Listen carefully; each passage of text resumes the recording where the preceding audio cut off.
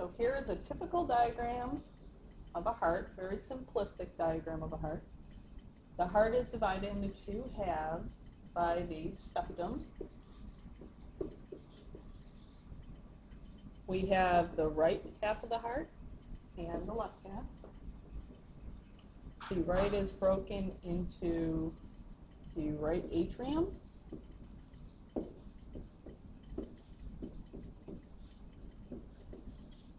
and right ventricle.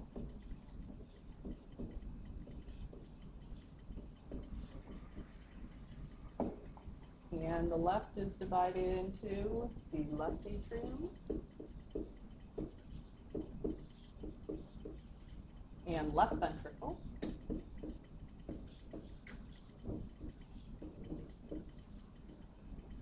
Now the right atrium and the right ventricle are separated by the tricuspid valve. It's called the tricuspid valve because it has three parts.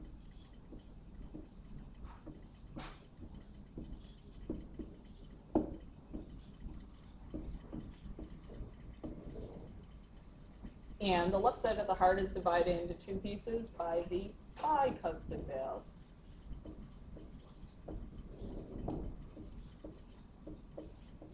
Which has two parts. The ventricles are very muscular, and the walls of the atria are very thin. So if we start with the right atrium, there are two major blood vessels that lead into the right atrium. They are known as the vena cava.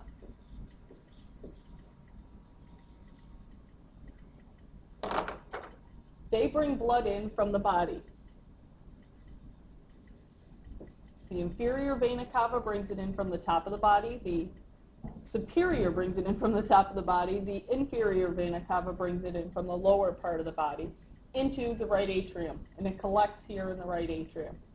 After it collects in the right atrium, it then travels through the tricuspid valve into the right ventricle. Once it's in the right ventricle, these strong muscular walls of the right ventricle push the blood out of this blood vessel, and it takes the blood to the lungs. So this is known as the pulmonary artery. Pulmonary because it's going to the lungs, artery because it's going away from the heart. The reason why I use the color blue is because it is coming from the body, so it has low levels of oxygen or high levels of CO2. So down here, when it goes to the lungs, it's going to pick up oxygen and to drop off carbon dioxide. Now let's do the left side of the heart. The left side of the heart, the blood comes in through this vein right here.